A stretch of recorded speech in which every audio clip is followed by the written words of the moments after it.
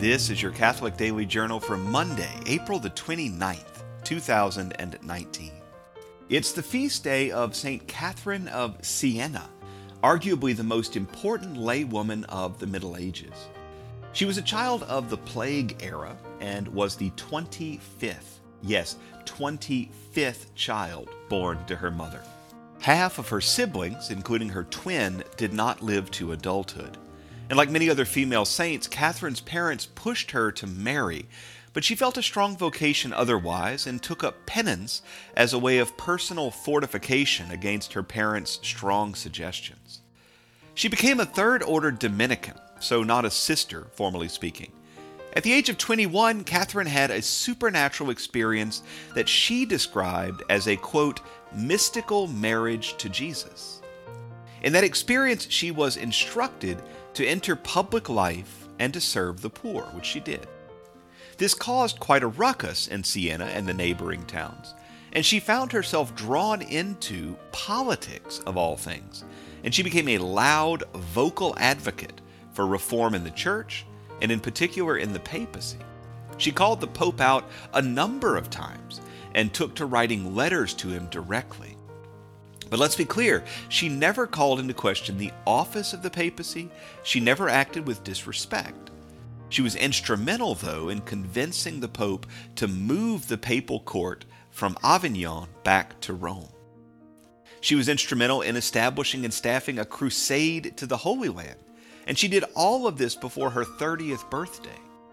In 1379, she became very ill, and despite calls from her confessor, Blessed Raymond of Capua, to set aside her penances, she died today in 1380. She's venerated as the patroness of the United States, of Italy, of those who have suffered miscarriages, of people ridiculed for their faith, of sexual temptation, and of nurses. Today in 1862, during the American Civil War, Union forces under David Farragut captured the city of New Orleans. Farragut was a flag officer, and he coined the slightly misrecorded phrase, "Damn the torpedoes, full speed ahead." The capture of New Orleans was a big deal at the moment because it was the largest city in the Confederacy. It was also the most important city, probably in the entirety of North America, for its port, and it was a gigantic strategic victory which gave the Union control of the entire Mississippi River. Farragut chose not to destroy or loot the city, as had been the fate of so many other southern cities, but the real importance of the event would be the installation of Major General Benjamin Butler. After Farragut turned the city over to him, Butler quickly began to run New Orleans as his own personal fiefdom. He was notorious for corruption and for picking fights and then punishing the people with whom he had picked the fights. The so-called spoils system, in which the newly elected government is freely encouraged to hand out lucrative jobs and appointments to political benefactors, including family and friends, was not of Butler's invention, but he had a major part to play in ensconcing that policy in law. Much of the violence and the resentment of the Reconstruction era in Louisiana would come back to Butler's policies, and the spoils system was a direct cause of the Colfax Massacre in 1873. The notorious and unapologetic corruption of Northern politicians would ultimately be responsible for the long-standing racial divide in the South and for the creation of white supremacist organizations like the KKK.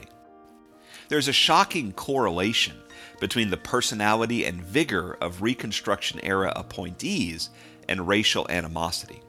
The more the locals were left to govern themselves, the less racial divide there was and there is today.